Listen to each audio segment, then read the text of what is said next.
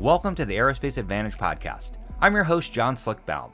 Here on the Aerospace Advantage, we speak with leaders in the DoD, industry, and other subject matter experts to explore the intersection of strategy, operational concepts, technology, and policy when it comes to air and space power. So if you like learning about aerospace power, you are in the right place. To our regular listeners, welcome back, and if it's your first time here, thank you so much for joining us. As a reminder, if you like what you're hearing today, do us a favor and follow our show. Please give us a like and leave a comment so that we can keep charting the trajectories that matter to you most. Now this week, we're going to talk about one of the hottest topics in defense, America's new bomber, the B-21. It's a highly classified program that's piqued a lot of interest around the world. The ability to strike anywhere on the globe is an incredibly powerful capability.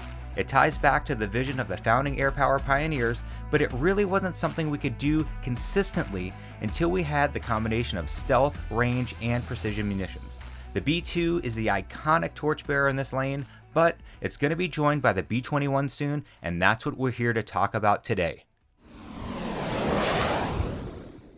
So today I have Mark Gonzo Gunzinger and Chris Jekyll-Bruner with me for this episode. Both are longtime bomber experts. Gonzo served as a B-52 pilot and Jekyll was a B-1 Wizzo. They both worked bomber issues on the air staff as well as during various assignments. And I know most of our listeners will recognize Gonzo from all the times that we had him on the podcast, but Jekyll's a new team member here at Mitchell. So I want to welcome you both to the show. Gonzo, thanks for coming back. Hi, Slick. Great to be back on the podcast. And Jekyll, thanks for being here for your first time. Yeah, good morning, Slick. Great to be working with you again. Awesome. Likewise. And we'll get a chance to catch up pretty soon. So, Gonzo, I want to start with you, and I'm just going to ask you this basic question. Why do bombers matter these days? Yeah, so the fact is the Air Force provides the nation's only real long-range strike forces. Its B-1, B-52, and B-2 bombers literally have global reach with air refueling, can attack dozens of targets in a single sortie, and, they really expand options that our theater commanders have to deter or respond to threats. So beyond those bumper sticker words, let me ground the value proposition for a robust bomber force in our national defense strategy. Now, one of the strategy's primary requirements for sizing our military is to ensure that our theater commanders have the capabilities and the forces they need to defeat a peer adversary's fait accompli campaign. And that could include scenarios like a Chinese assault of Taiwan or a Russian invasion of the Baltic states. So what are the con-ops for doing that? Now, unlike discretionary wars of the past against lesser threats like Iraq, we no longer have the luxury of taking months to assemble an iron mountain of forces in a theater before kicking off a counteroffensive. And multiple war games have shown that China, in particular, may be able to achieve its campaign objectives against Taiwan in less than 2 weeks or even sooner if unopposed by an Allied intervention. So, what is there in our military's force mix that can respond on day one of a crisis to blunt and then halt a Chinese or a Russian assault like the kind I described? What forces we have in our military can go on the offensive when ours, and take the fight to an enemy without waiting weeks or some cases even months to deploy to a theater engaged in a fight like a lot of our forces do? The answer is air power, especially long-range strike bombers that can respond from inside and outside the theater, including from the United States, to begin striking hundreds of targets every day with great precision. And let's not forget that China, Russia, North Korea, and quite possibly Iran in the future are nuclear powers. We cannot abandon our nuclear deterrence posture in the middle of a fight with China or Russia, and that requires bombers, tankers, and other Air Force capabilities that are part of the triad. Bomber requirements for nuclear deterrence are additive to what we would deploy to a fight with China. So to sum all that up, the operational demand for American bomber force has never been greater, and the consequences of failing to maintain a robust bomber force could frankly be existential. Yeah, well, I mean, obviously I couldn't agree more, Gonzo, and that's obviously why you're one of the the leading bomber experts in the world. And, another one that we get to work with, Jekyll. Again, just a quick intro that we worked together in the mighty A5 RC in the mezzanine level by the Purple Water Fountain in the Pentagon. So really fired up to work with you, Jekyll. And first question for you here is for you to give us a report card on the health of America's bomber inventory. I know you've been looking at this for a long time. Is it okay, or is it really time to reset? With regard to asking whether it's time for a reset of the bomber force, I think that's an absolute yes. It's absolutely necessary. The current bomber force is old. B-52, 60 plus years old. The B-1 is, 30 some years old, and even the B-2 is, 20 plus years old. And it's time to move on to the next evolution of long-range strike that is required to get into those environments like Russia and China, where it's a very difficult anti-access area denial problem that's keeping a lot of our shorter range assets away from the fight, to include even some of our joint forces like the carriers and carrier aviation. Range is going to be a huge problem in the future. Survivability is obviously a huge problem. The B-21 is designed to combat those two things, starting with the survivability, being able to penetrate, persist, and go after those hard targets that need to be taken out to enable some of the other joint force to operate. The B-52 and B-1 simply can't do that. They're too old. They're not survivable. Doesn't mean that they're not useful. They'll be great standoff shooters for some of those scenarios where a target can take a JASSM-ER or whatever comes next, in the case of the B-52, hypersonics. Case of the B-1, great LRASM shooter. They've been training to do that a long time. And the B-2 is still a relevant platform for quite a few more years, until at least the mid-2030s, to be able to go in and penetrate to a certain extent, depending on what theater you're in. In a RAN scenario, it's obviously very useful. And it carries some niche-type weapons like MOP that is required for targets, not just in that country, but other countries around the world, possibly North Korea. So it's not that the bombers today are irrelevant and just need to go away. It's just that the threat has evolved, our adversaries have evolved, and we need to move on to the next level of technology to be able to hold targets at risk, to achieve, the U.S. aims in any type of conflict. And the B-21 is the answer on that. The B-21 is going to benefit from being newer technologies with regard to stealth, easier to maintain, newer electronics, higher processing powers, so you're getting better capabilities on the aircraft than you can ever put on a B-2, B-1, or B-52. But like I said, we're long overdue, should have been done many years ago, instead of waiting till now we're trying to recapitalize a fleet when we're trying to recapitalize everything else. Financial considerations, aside, now is the time to do this, because your B-21, the important point to remember, is your dual capable aircraft, meaning nuclear and conventional. So there's added importance on top of that. Yeah, Jekyll, I really appreciate that, and thanks for giving us, the weapons officer view there. Gonzo, I've got to ask you, how did we get here? If bombers are so important, then why is the inventory so small, so old, and so fragile? Well, I'll tell you, Jekyll, you nailed it. You really did. By my calculations, we can fly about 59 sorties after factoring in mission-capable rates. That's the entire bomber force. Remember, some of those are going to remain at home to support nuclear deterrence. Some of those will be doing other missions in other theaters. So that's not what our commanders in Pacific would have for a fight with China. But Slick, you asked me why this is so. So let's go on a little journey.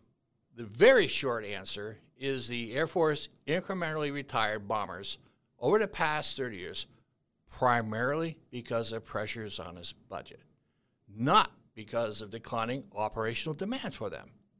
Now, to expand on that a little bit, the first schwack came after Operation Desert Storm. During DoD's 1993 bottom-up review analysis that concluded up to 184 deployable bombers would be needed to support our theater commanders. Now, many people forget that deployable word, what I just said. I haven't, because I wrote that into the bottom-up review report. Now, to get 184 deployable bombers, you need a force that numbers in the high 200s to account for training birds, maintenance, backup attrition aircraft, and so on.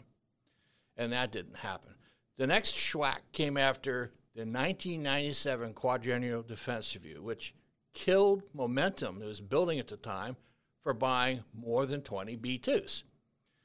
And the decision not to do that came out of the 1997 Deep Attack Weapons Mix study, which I helped lead along with a then Colonel Hoss Cartwright, who went on to get 4 stars. So the assumptions behind the warfighting scenarios we studied in 97 were simply not favorable for stealth bombers. Plus, the 1997 QDR itself was all about meeting the administration's target for reducing defense spending by, no surprise, cutting forces and cutting in strength, which is why we who were in OSD at the time called it the bottom-up review light. And so by 1999, the total bomber inventory was below 200 aircraft. That's total inventory, not deployable bombers. And it's since dropped to 141 total bombers and 22, as you said, Jekyll. But again, most of the cuts since then were driven by the need to free up funding that could be used to keep the rest of the force flying and partially fund some upgrades.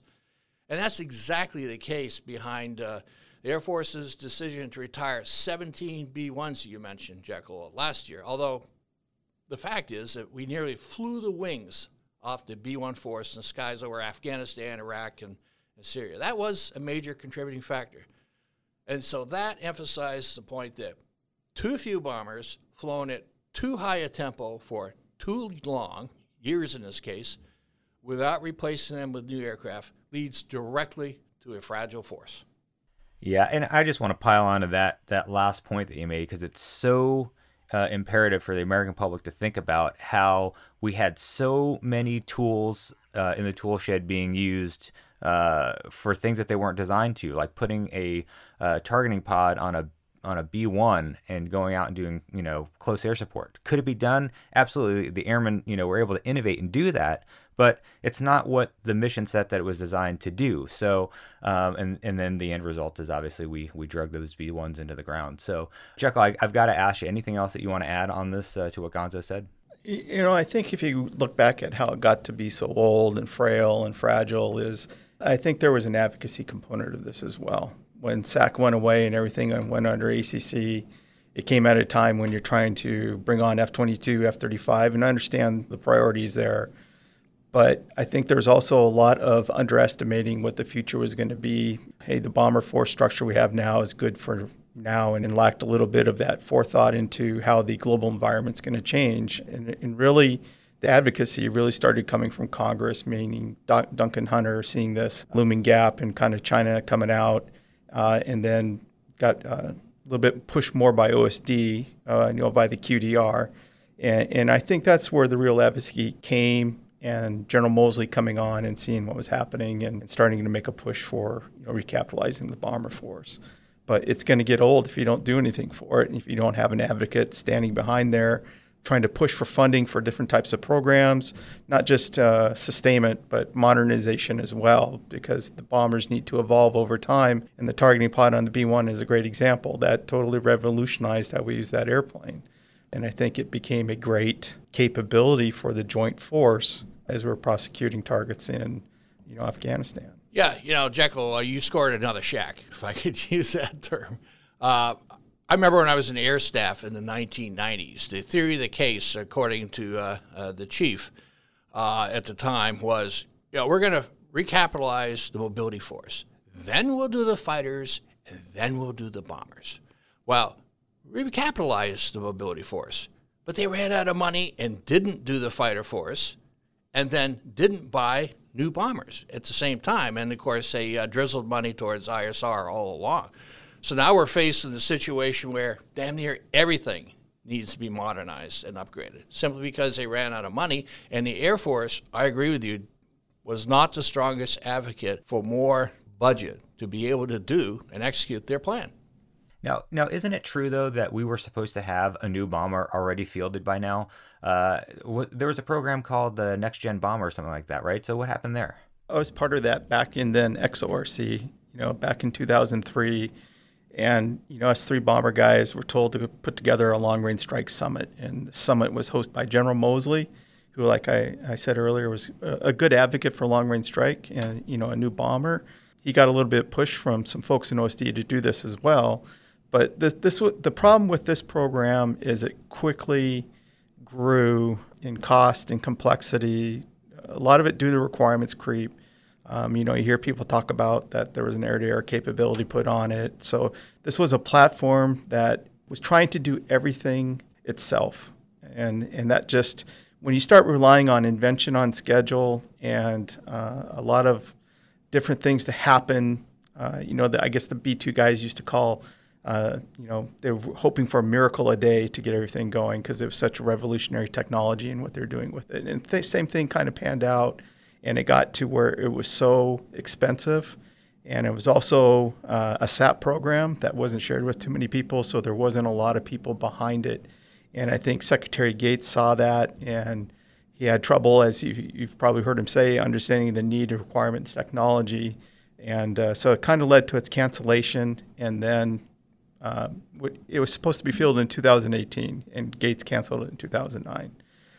So that's what's led to the B-21 now, is he directed a study to be undertaken to determine that need, technology, and requirements. And finally, we ended up with the B-21. But the next-gen bomber really succumbed to its own cost and under the weight of what everybody was trying to make it do. Jekyll, again, you're smack on target. So let me start by saying I had just left OSD at the time the next-gen bomber was killed. Is a DASD responsible for day-to-day oversight of our military's conventional capabilities, including the bomber force.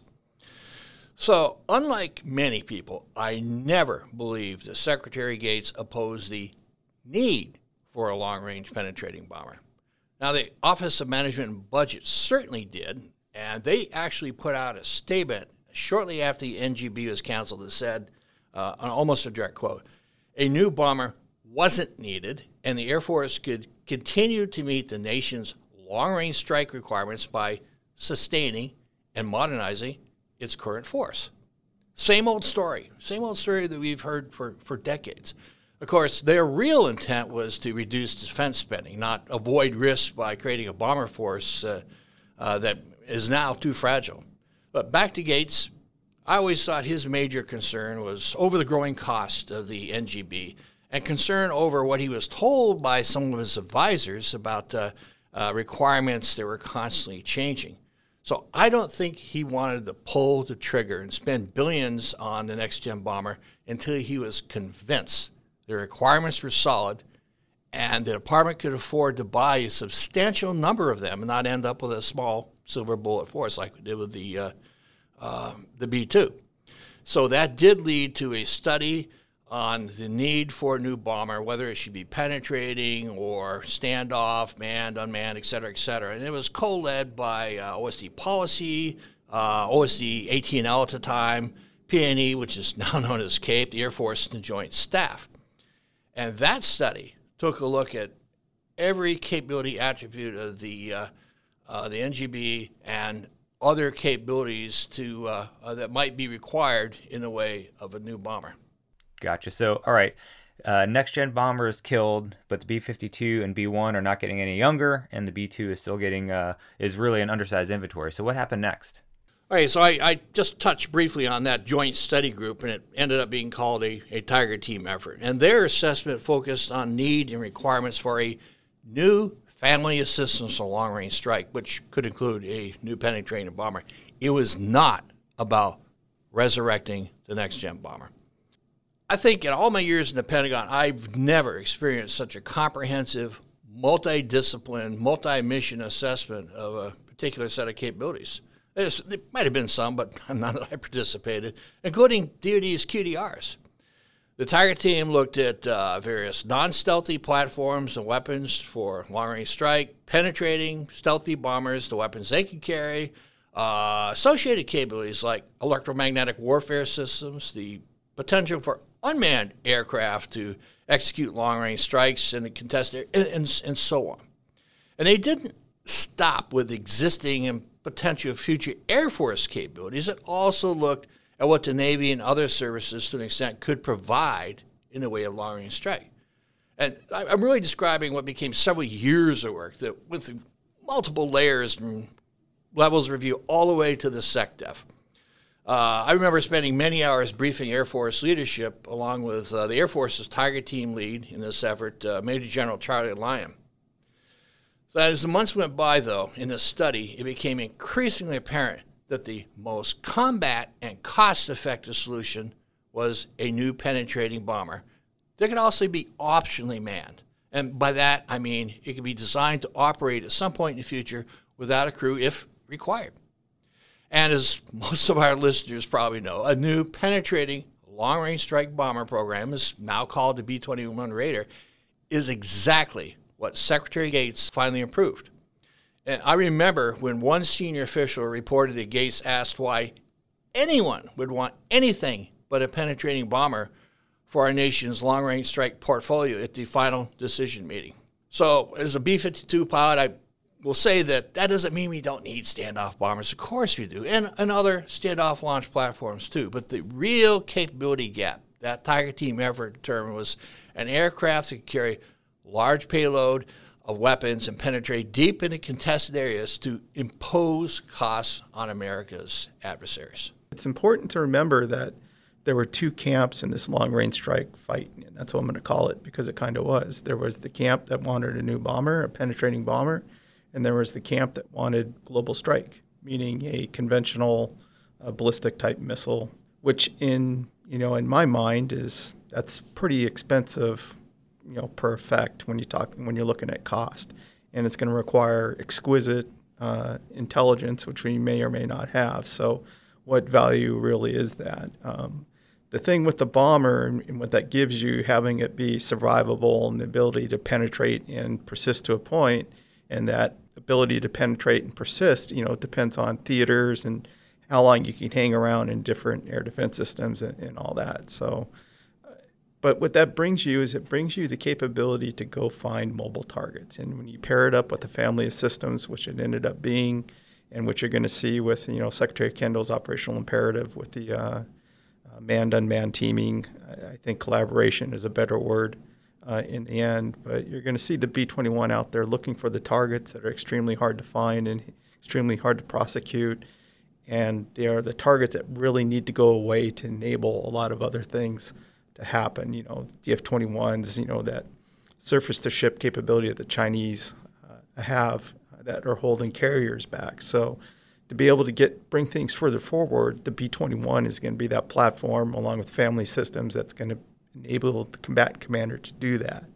The other reason why, going back to why you need a large inventory of B-21s is capacity isn't just as important as capability, especially when it comes to the terms of dictating the tempo of an operation or a conflict and being able to create multiple dilemmas. And I'll guarantee you a B-21 LO platform with LO cruise missiles or direct attack munitions is going to create more dilemmas than a standoff capability that, like I said, is going to require exquisite intelligence to be able to get it to work to where you need to work or get the effect that you need to get. And you need to be able to dictate terms to the adversary instead of being dictated to. And I think the B-21 is going to help you out with that. Yeah, no, it's a great point there, Jekyll. But one thing that I want to know is that, the requirement is issued, and then there's a competition, which is still largely secret even today. But who are the players, and when did they down select to a winner? So the initial players were Northrop, Boeing, and Lockheed, kind of the big three that's out there. Boeing and Lockheed decided to team at a point. So you had Northrop, maker of the B-2 against Boeing and Lockheed. Obviously lots of experience there as well, especially Lockheed and their LO experience. The way I understand it, the basic requirements were set in 2010, summer 2010. Secretary Gates gave him the nod, and then he gave him the go-ahead in December of 2010, and the final requirements document was signed in February of 2011. The RCO, which picked up the program, which is really one of the things that is making this program successful, mainly because the decision makers are down to three people. Basically, AQ, the chief, and SecAF is how it kind of works out. So it's small and allows you to be more agile and move faster. So RCO sent out some tech development contracts in November of 2011. Then you had an RFP in July 2014, and then the final down select was in October 2015. And we all know who won in the end. It's the B-21 with Northrop Grumman. Got it. Now, Gonzo, we all know the B-21 is obviously highly classified, but can you talk to us about the macro factors that were driving the requirements? I know you've written about this before. Sure. Let me just list a number of them that have been released and discussed in public by the Air Force and DoD. First, it's got to be hardened against nuclear weapons effects and designed with the appropriate wiring and nuclear safety and security components if it's to be nuclear capable, because those capabilities cannot be reverse engineered into a bomber or any other modern combat aircraft for that matter. Long ranges, large payload capacity certainly, plus payloads should be carried internally to maintain the aircraft's stealth signature. And speaking of stealth, a penetrating bomber must have an outer mold line, special coatings, and other design features that reduce energy that can be reflected back to an enemy's search and track radars so it can avoid detection.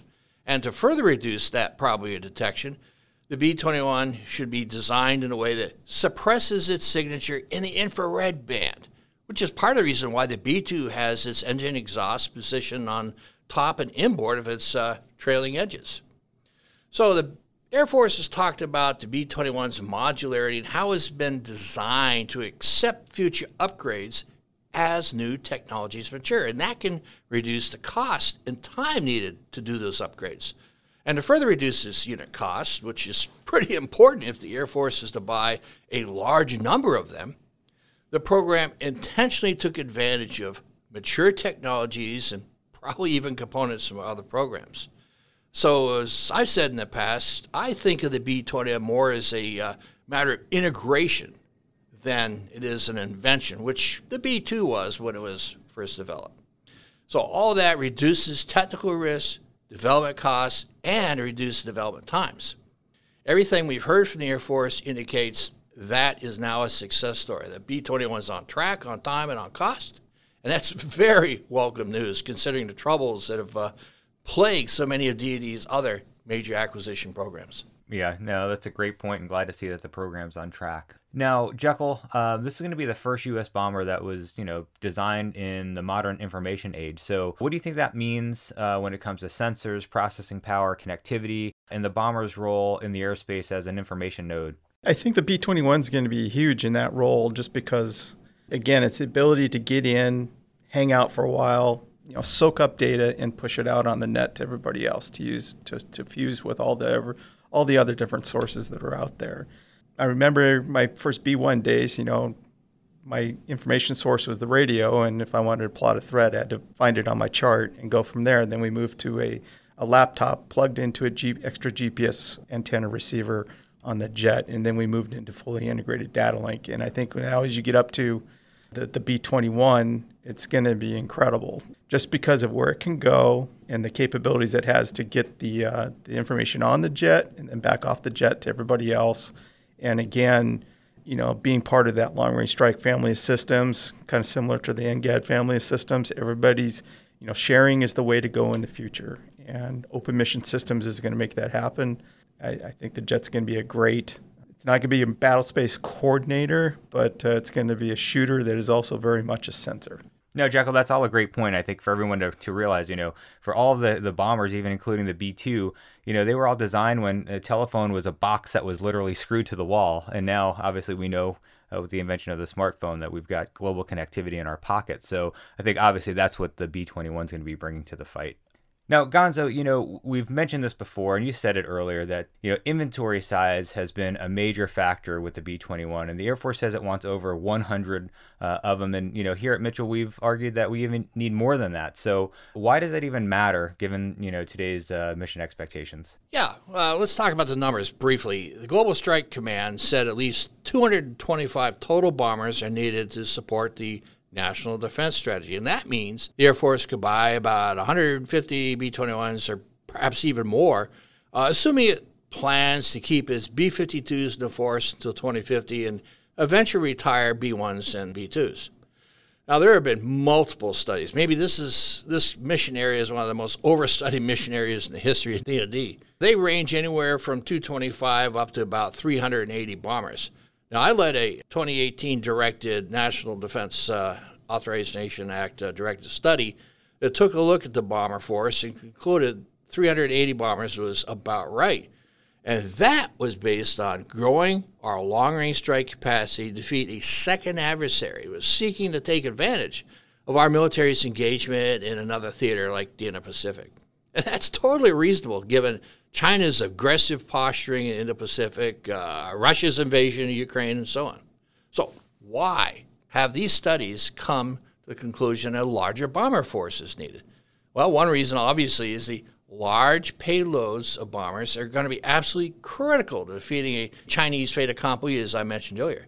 Another is a larger bomber force would increase our military's capacity to persist in the battle space and strike mobile or relocatable targets such as mechanized vehicles, missile tells, SAM launchers, and so on.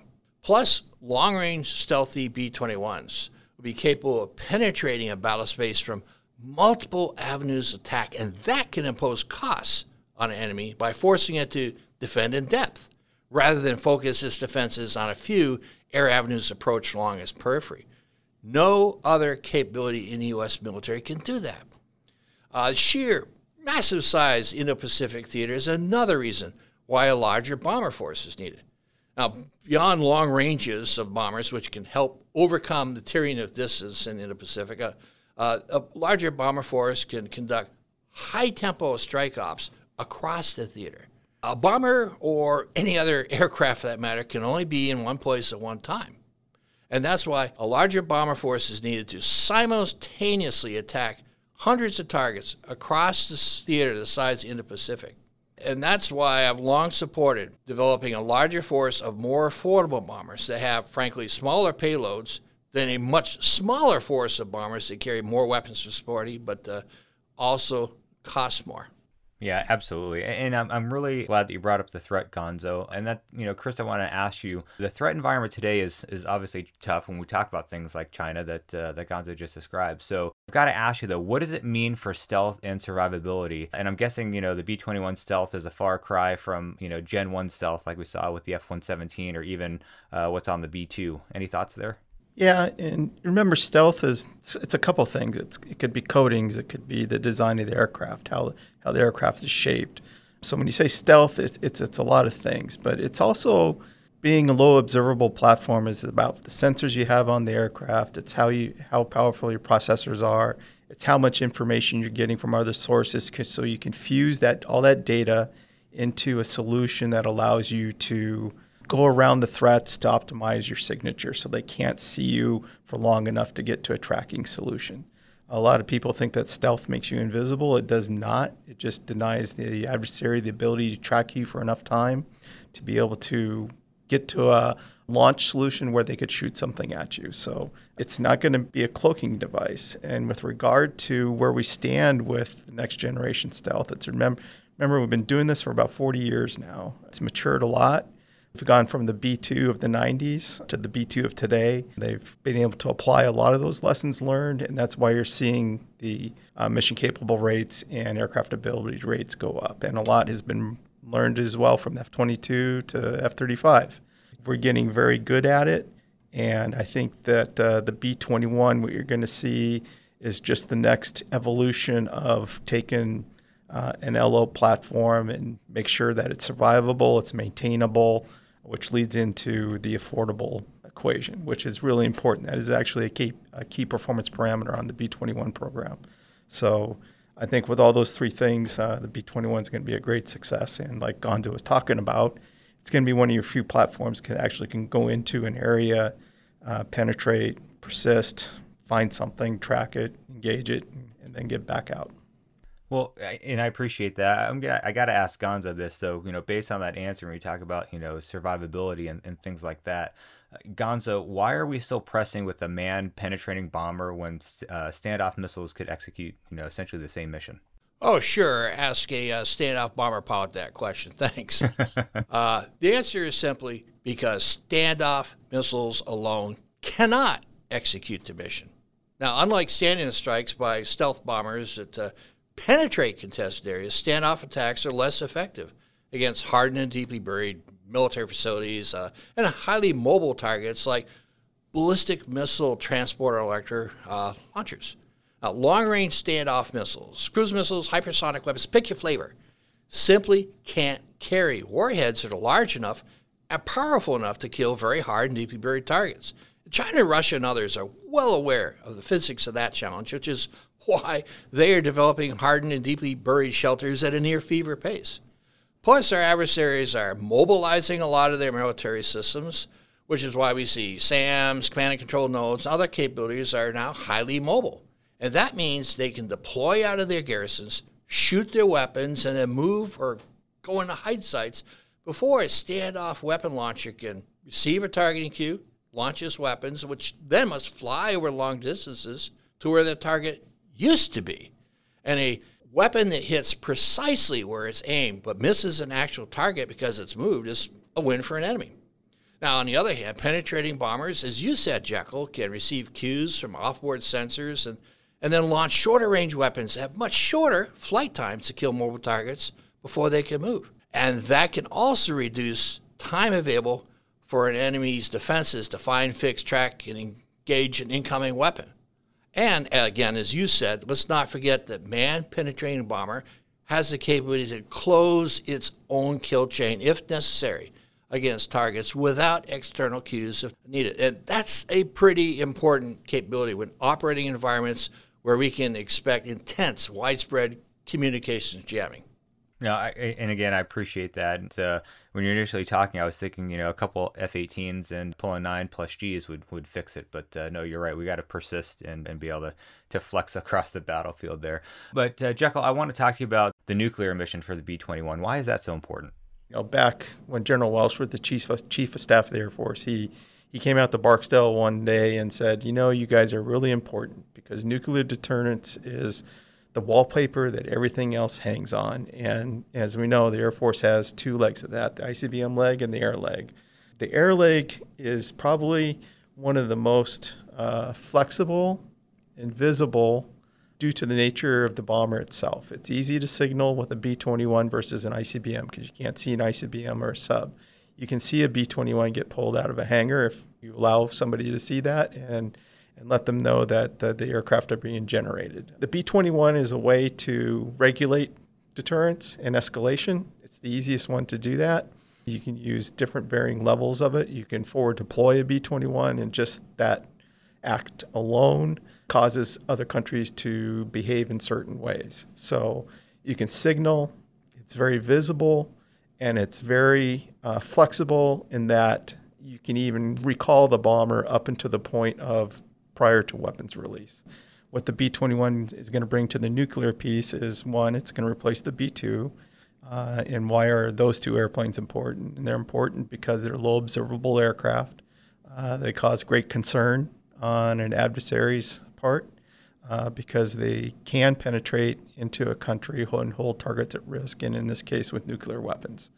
And that goes to our greater national security strategy and objectives. So the value of the B-21 also is that it's a dual capable aircraft, meaning it can fight in a conventional conflict and the next day it can turn around and fight in a nuclear conflict. So your people are trained to do both.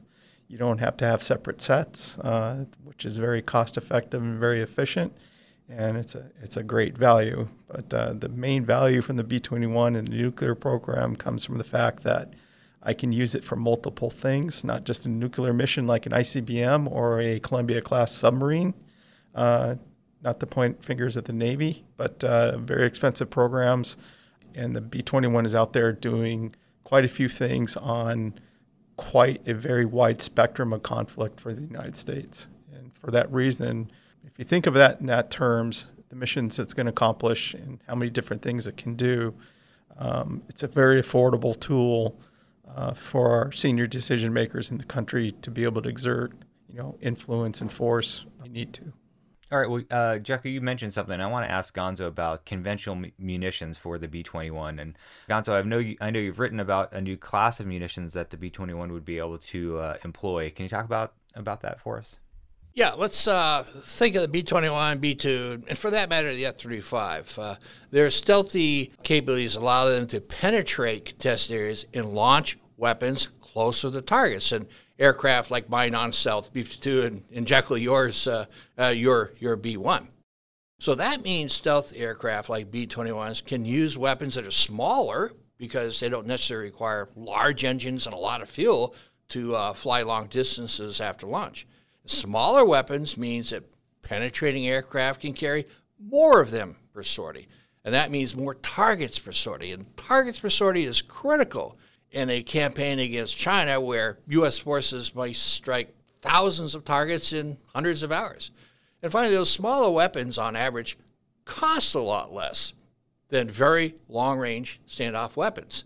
Now, some of those standoff weapons, like air-launched hypersonic boost glide missiles now in development, will cost millions of dollars each. And just to drive home the point, the Army's ground-launch long-range hypersonic weapon, which also carries a hypersonic glide vehicle, is estimated to cost $40 to $50 million each. You can't fight a campaign with weapons like that. So Metro released a study recently that assessed how the Air Force could maximize its capacity to strike targets in contested areas and over long ranges. We named it affordable mass, which wasn't a coincidence. And we concluded it's a sweet spot that balances the size, range, warhead size, and cost of munitions that can be delivered by stealthy aircraft, including the B-21. And those weapons would have a range somewhere between 40 to 250 nautical miles after launch and cost maybe $200,000 or less. So the Air Force can afford to buy the many thousands of PGMs that would be needed in a fight with China or with Russia, for that matter. Now, one thing I have to ask, I mean, we've talked about capability, capacity, survivability, networking, but the reality is that we have an aging bomber force that is way too small today. So what does it mean for the production ramp requirements? Jekyll, what are your thoughts on that? Yeah, I think with regard to B-21 production ramp requirements, I mean, that's obviously a closely held secret that I'm not privy to, but maybe there's a couple of analogies that can show you the danger of not buying as fast as you need to get the iron on the ramp as soon as you can. The first one is the obvious one, the B-2. You're supposed to buy 132 of those aircraft and ended up with 20 or 21, depending on how you count it there. That does two things. It increases the cost of the aircraft because you don't have a large enough fleet to spread cost over. So it makes it incredibly hard to modernize and sustain, driving up bills. And that's how you get a $2 billion airplane. I think one of the other good examples out there is the F-35. The Air Force has been very vocal, and we need to replace our fighter fleet at 72 per year, and we're not doing that. And same thing is happening. You're going to drive up sustainment costs over the long run because you're not buying the fleet size that you intended. And you're also probably making some compromises, such as the F-15EX, to make up for that, and you're buying a less capable platform when you need to move on to the fifth-gen type capability. So my greatest fear with the B-21 is we end up in a B-2 scenario where we say we're going to buy 100, and my opinion, we probably need 150 to 225 of these to completely replace the B-1s and B-2s, just from a capacity perspective that accounts for things such as attrition, which will probably be real in a A2AD fight. We just have to get over that fact. We've been, living in a coin world for too long where things aren't being shot down or air bases aren't being attacked. I think you need to factor in the attrition, and I think you need to put up as many guardrails, roadblocks, however you want to look at it, on making sure that the aircraft maintains its cost, schedule, performance goals to keep it affordable, which is a key performance parameter for the B-21, and making sure that you are able to get the 100 minimum on the ramp when we say we can get them on the ramp, and then look at buying even more faster if we can because of the need. There is a definite need for a long-range aircraft, and that's not going to go away. Yeah, I could not agree more. But gentlemen, we are getting tight on time, so I want to get any parting shots. We'll go Gonzo, then Jekyll. Great. Let me just recap, if you will, why I think the B-21 is essential. I'm just going to throw out some buzzwords. Larger payloads, survivability so it can penetrate not just contested, but highly contested operational environments, long ranges, information fusion in the cockpit, designed as a family of systems from the get-go, including potentially ability to operate with multiple unmanned combat aircraft. Now, low cost, so we can buy a large number of them. Huge factor, modularity, ability to easily upgrade in the future. Okay, all those buzzwords. It's exactly what DoD said it needs in its future weapon systems. It's exactly what our combatant commanders say they need in the fight. I think that if I was king for the day, meaning I was the chief or the secretary or Secretary Austin, I would make sure that I put continued importance and keep the B-21 as a priority program that needs to be funded. I know that the DoD as a whole is trying to do a whole lot of things, recapitalizing the nuke subs, recapitalizing ICBM, fighter force with NGAD, moving on to some of the manned-unmanned teaming concepts. But I really think the B-21 is a key enabler to these A2, AD high-end fights that we think we could potentially have to go fight and win in the future.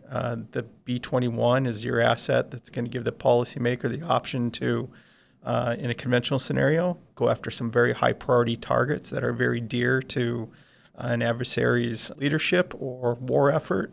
And they're very high-priority targets that are keeping some of our forces at bay that we need to bring further forward so that you get more firepower and start creating more and more dilemmas for that adversary to have to deal with. And like I said, the B-21 is absolutely key to that.